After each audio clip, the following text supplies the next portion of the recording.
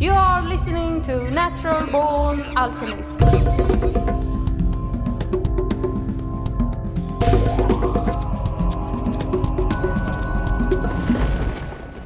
Welcome to episode number 237 of the Natural Born Alchemist podcast. My name is Alex and I'll be your host. It's the last Sunday of the month, and as per usual we are going to listen to a pre-recorded talk. This time let's go with something that, at least to me, never fails to be a bore, which is a talk by Terence McKenna that he gave way back in May of 1993. And as always, it is as relevant today as back then, in my opinion. Terence begins the talk discussing his experiences of practically being bullied as a young kid. Then he goes into talking about an engraving by German Renaissance artist Albrecht Dürer called Melancholia. A very interesting painting or engraving that you can actually look at easily because it is the cover photo of this episode. After all that, Terence goes down the rabbit hole as he always does, and there are many interesting things he brings up. Towards the end of the talk, he even touches on the Amanita muscaria. I've edited this talk heavily for your listening pleasure, removing questions and comments and removing bits that I've already played on the podcast in other Terence McKenna talks.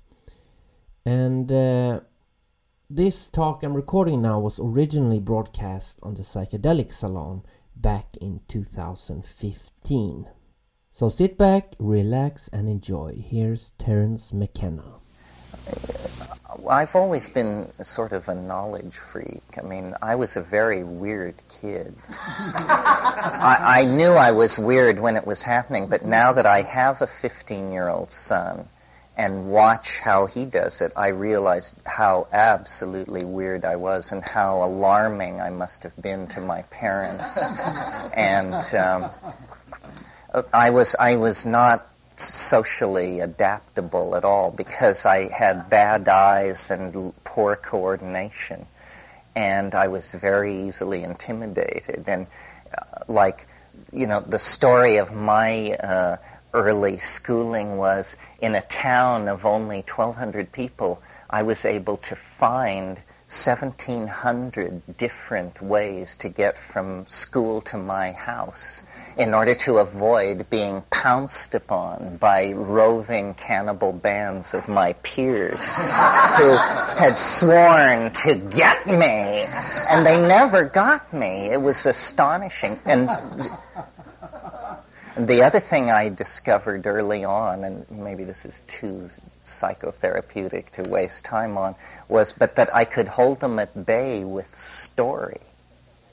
And essentially I became like the king's jester, I became, and then I could hang out with these lumbering, lumpen people because I was always willing to verbally outrage and say crazy things. I mean, like one of my things that really got me a lot of points with the tough guys was I could stand up in class and very rapidly speak sentences into which I could occasionally drop obscenities, but you just couldn't quite hear it. But the kids could hear it, but the teacher couldn't, and it was this... So that was my scene. But in terms of the relationship to knowledge, I love, it's what William Blake said, He said, attend the minute particulars. And that's what's interesting, I think, is the details of the distinctions among things. I mean, that's why I was a butterfly collector, an art historian, a Tibetan art hound, a rainforest botany person, because what it's all about is the incredible variety of morphological expression in the world. Now, I suppose a Buddhist would recognize this as a serious samsaric hang-up, that I love the texture of the apparent visible world. In my morning meditation this morning, I had this image work of art, which many of you know, I'm sure. It's Dürer's etching of Melancholia, and it shows an angel in the foreground, and she has the instruments of geometry, and there are zoological collections and maps spread out, and a orrery of the solar system, and she's holding her head, and this strange geometric form is beside her. Well, I've put a lot of study into this geometric form and tracing its history and so forth, but that wasn't what caught my attention in the meditation this morning. It was that I realized, or I recalled, that someone had said that this might be a medically accurate portrayal of migraine, and perhaps the earliest, because Dürer was interested in in pathology. And then I got the thing for the first time, which was that the angel has a headache because of the proliferation of this technological artifactory of all sorts that is spread around. And it's this amazing picture of historical exhaustion. I don't know how I got off onto that. But anyway, this thing about complexity and appearances, I think the way to get into reality is by running the edges, as I've said. And for me, the entry drug was science fiction, definitely, because that permitted anything. I suddenly got the idea, the imagination sets the parameters. If it will work in your head, that's good enough.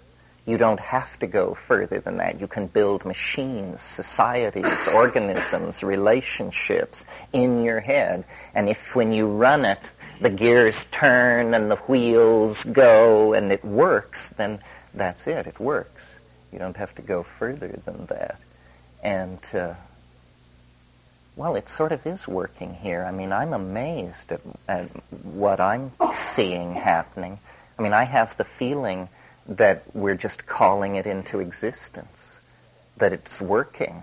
You know, just don't drop the ball, don't jinx it, nobody say too much, but it's turning, I can feel it. I mean, it's like turning a battleship with a canoe, but it's turning, and it's enormous, so it's very hard to deflect its momentum. Nevertheless, by holding this point of view, somehow it's working.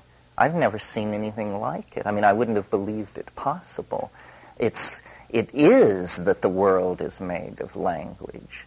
And it is that by a certain act of contained concentration, if you are with the Tao, it begins to shed its secret, or it begins to open ahead of you. What's that thing by W.H. Auden about a glacier rattles in the cupboard, the desert sighs in the bed, and the crack in the teacup opens a door to the land of the dead. It's that, it is a linguistic structure. You can decondition yourself sufficiently to actually step outside the cultural illusion. It's a breathtaking possibility because nobody knows what's outside the cultural illusion. I mean, Plato got it right. We are chained in a cave watching the flickering shadows of something. But life taken with sufficient seriousness and pushed hard enough at the edges, then this stuff will give itself up to you. And it isn't about belief. It isn't about commitment to guru or dogma or method. It's about observational integrity. It's about witnessing and some kind of primacy of self. In other words, you have to believe that you can tell shit from shinola. And when you say it's shit and they tell you it's shinola, you have to vote with your own side, you know. And it's very interesting. The world is like a labyrinth, or as I said yesterday, it will be mastered by a feat of understanding. It may sound exotic, but if you want to meet the alien and have a relationship with something very strange that loves you, but that is very, a lot different from a house cat, you should grow this stuff. First of all, it's white as the driven snow. Melvillian associations aside, there's something to be said for this. And then it will take rye, which you buy in a health food store for $17 per 100-pound sack, and it will take rye and it will convert it with a 12% efficiency to dried mushrooms. 12% efficiency to dried mushrooms. I mean, this thing is like, it just wants to enslave itself to you. It will work like a dog. I've never seen anything like it. And it promotes virtues such as cleanliness, the primary virtue in Western civilization, attention to detail, awareness of scheduling, all these grounding qualities, and then at the end it will deliver to you, the alien body of the higher and hidden unspeakable. And I suppose I should say that my brother and I wrote a book about how to do this, which is around. It's not under the name McKenna. We did it pseudonymously. It's called Psilocybin, the Magic Mushroom Grower's Guide. But literally, if you want to turn your life into pure science fiction, this is the way to do it, because then you have it, and it's not the dried stuff that's rubbery that only works half the time that costs an arm and a leg. It's the living quintessence of the thing. And my Lord, I mean, from that point, you are your own Magellan, and need take lessons from nobody, because the universe that it opens up to you is so large that really you can be confident you'll see things nobody's ever seen before or will ever see again. And technically it's not that difficult. I mean, it's at the level of a hobby. It's a little trickier than canning jam. It's up there with growing sprouts in little trays or culturing yogurt or something like that. Because it is, all you have to do is just wake up for a moment and realize that, of course, space is not an impermeable barrier to life. I mean, it's a tough barrier, but I've been in the Seychelles and in the Hawaiian Islands. These are mid-ocean islands that have been populated by life that has drifted in there.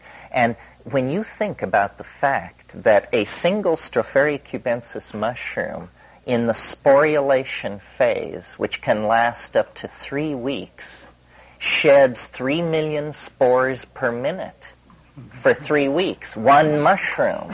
One mushroom. So, and then you have, the dynamics of the atmosphere.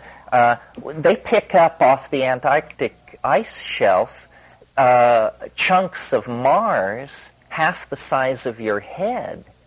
This is now established that an asteroidal impact on Mars ejected material into Martian orbit that eventually percolated into Earth orbit. And now the way meteorites are prospected for is they eventually put it together that on the Antarctic ice shelf, where the wind is blowing 150 miles an hour most of the year and cutting the ice away, that you could fly, and there's no land. What you eventually would get to is the Antarctic Sea, that you can fly over those ice shelves in helicopters with high-powered binoculars, and any black spot is a meteorite or an asteroid fragment, because what the hell else could it be, And they've like tripled the world's inventory of meteoric material in the last 5 years through this prospecting technique.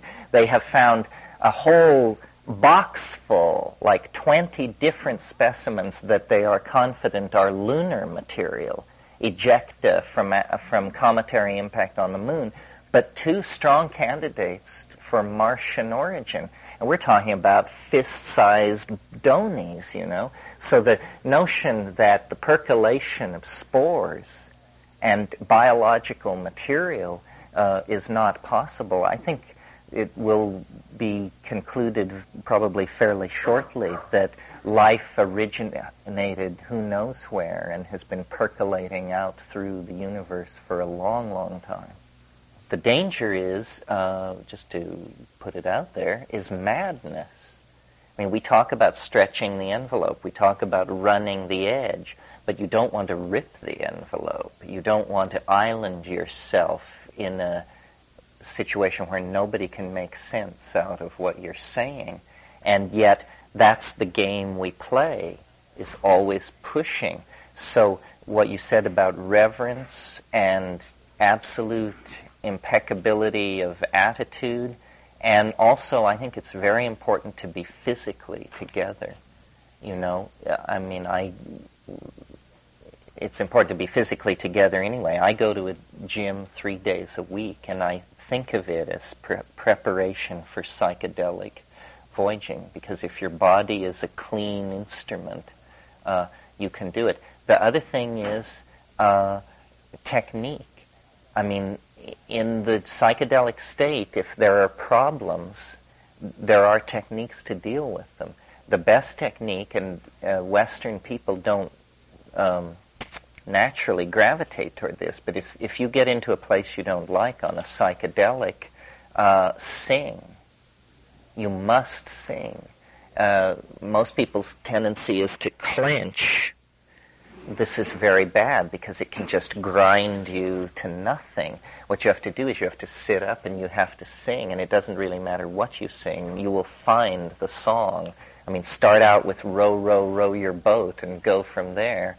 And the other thing is, the real issue I find in myself is surrender. That it's all very fine to sit here getting paid dollars per minute extolling this stuff, but boy, is it different to do it. You can talk all you want, but the thing is so, I don't know if scary is the word, but it's so total what happens, and you're so vulnerable, and you know that if there is any flaw in your approach or attitude, that flaw will be magnified by the stress of the thing and become highly problematic. So it's all about asking the question, am I ready? Now this is not how beginners approach it, nor should they. It's incredibly forgiving of first, second, and third timers. But as it takes you in, what it gives is a certain measure of, for want of a better word, let's call it power. And the payback on that existential validity would be another way of calling it rather than power. The payback on that existential validity is that you have to be okay. And, maybe it's my Catholic upbringing or something, but one cannot do the examination of conscience carefully enough because there's always flaw. So it's about, staying right with it. It teaches the right way to live and also surrender. That's why I don't ever have an agenda. I regard having an agenda as essentially aspiring to be a magician of some sort. And I don't.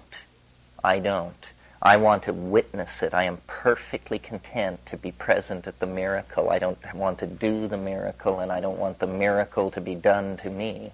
I just want to be there. Frank Herbert, in his book Dune, said something which over the years I've found, though it sounds flimsy to say, it actually works. Some of you may recall that in that book they had this drug called Stroon, and it did pull you out through time. It was not just a drug. It revealed, like I'm saying psilocybin and DMT do, the real structure of reality. And in there, they discuss what do you do about the fear that comes with the gigantic, awesome dimensions of this vision. And he says, or someone tells the main character, fear is like a wind, and it blows through the mind.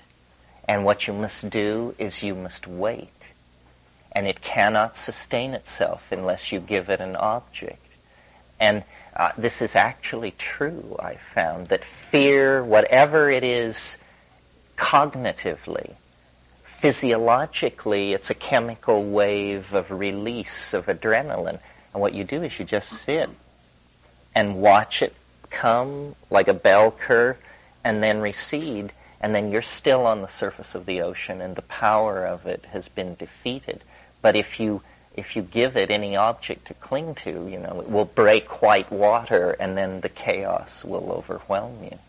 Somebody once said to me after they took a mushroom trip, they said, I don't think I'll do that anymore. And I said, why not? And they said, because I'm not interested in insects that drive spaceships. Which sums up psilocybin pretty well. Psilocybin is Apollonian and hortatory and grandiose. And it's interesting that they have these personalities. I mean, psilocybin is kind of megalomaniac.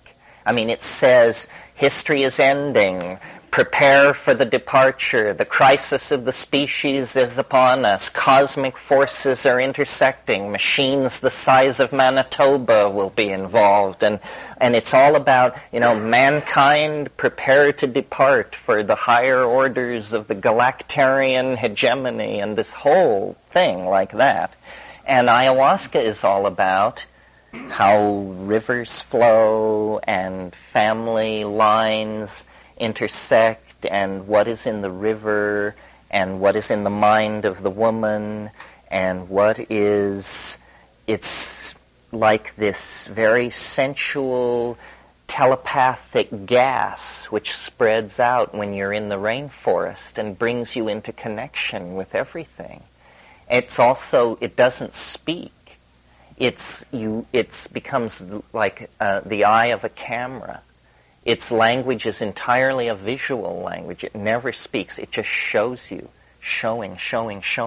After a good ayahuasca trip, you feel like your eyes are falling out. I mean, you have been literally looking with full attention for hours at this stuff, with this, this sense of it being distanced from you somehow.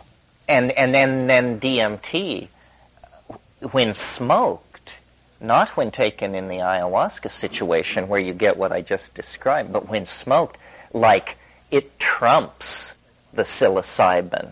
It goes so far beyond it because it carries you into the part where you can't understand. The other one, the psilocybin, communicates at least in human terms. I mean, apocalyptically, mega-technically, through these science fiction metaphors and so forth. But the DMT flash goes beyond that, and you say, this is truly the presence of an alien mind. This is not being filtered for my consumption at all. This is absolutely just off the wall, whatever it is. Yeah, we miss the point because we think the world is made of matter. Matter is simply a concept. The world is made of language. And since the hallucinations communicate in language, they are as real as anything else. They are helping make reality. It's crazy to think that the universe is made of quarks and mu mesons and neutrinos and stuff like that. I mean, who here has ever seen one or has even the most specious grasp of how you would go about looking for such a thing? That means that the hallucinations are real.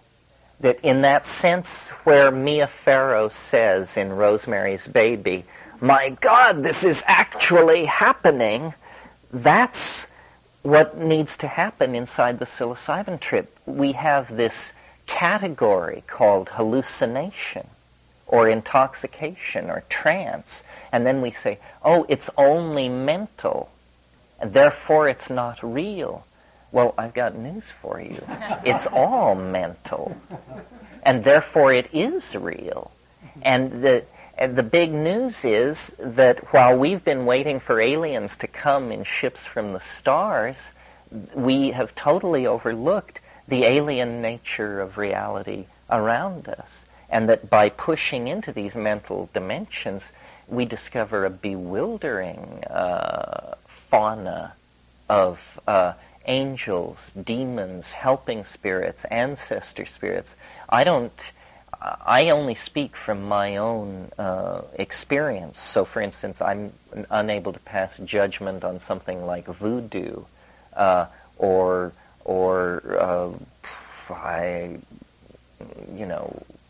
tantric invocation or something like that.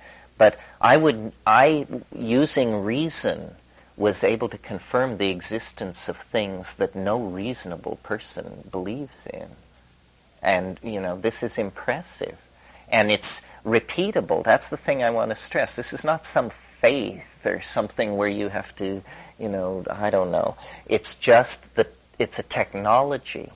It's a technology of ethnopharmacology. I think that perhaps dreaming is, that perhaps every night we go as deep as these psychedelic drugs take us.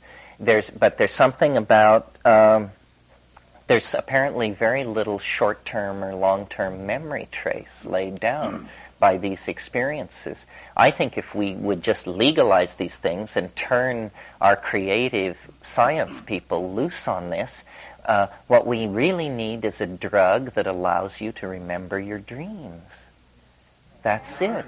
And, well, we have the concept and we have claims, but I mean one that will work for me.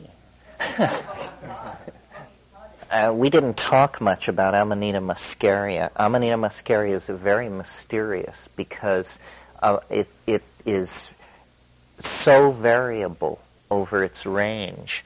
It's it's seasonally variable, genetically variable, geographically variable, and so you hear once in a while an amazing Amanita story.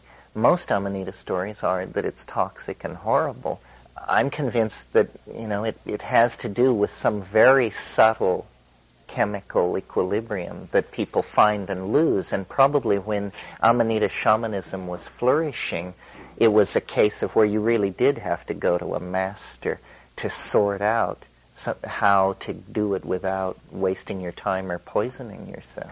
Let me say to the group, as far as Amanita muscaria is concerned, don't try this at home, folks. It's out there on the edge of the bardo. I think, though, I hear what you're saying. If you're truly psychedelic, the difference between living and dying is quite immaterial. No pun intended. Literally, if you want to turn your life into pure science fiction, this is the way to do it, because then you have it, and it's not the dried stuff that's rubbery that only works half the time that costs an arm and a leg. It's the living quintessence of the thing. And my Lord, from that point, you are your own Magellan, and need take lessons from nobody, because the universe that it opens up to you is so large that really you can be confident you'll see things nobody's ever seen before or will ever see again.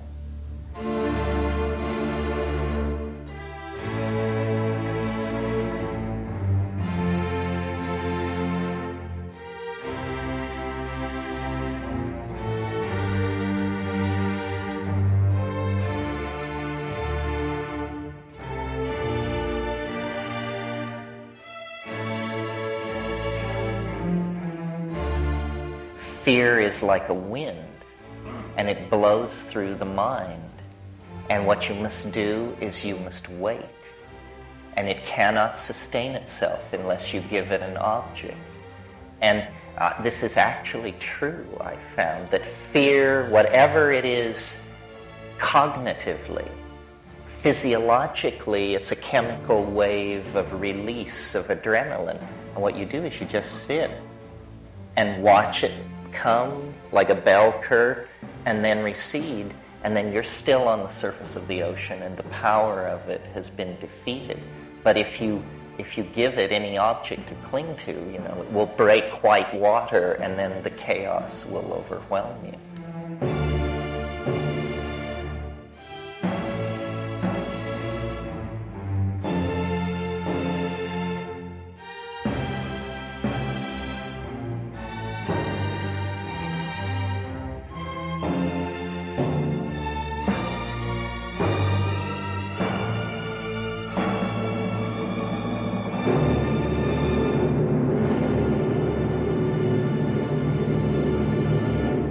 Well, I want to say, I think you ask excellent questions. I'm really, the questions that you have are just excellent. The Natural Born Alchemist podcast with your host, Alex, the man with the excellent questions. If you want to support Alex, that's me, then please become a patron. Show your support. Go to patreon.com/naturalbornalchemist. If you do, all of your wildest dreams will come true. Alright, that's it for this week. Don't forget to follow the podcast in social media. And if you got the time, leave a nice review on iTunes. Here's the song Beat Us from the album Maps by Nameless Archive. Go to namelessarchive.com if you want to hear more. See you in a week. Freedom is in the mind.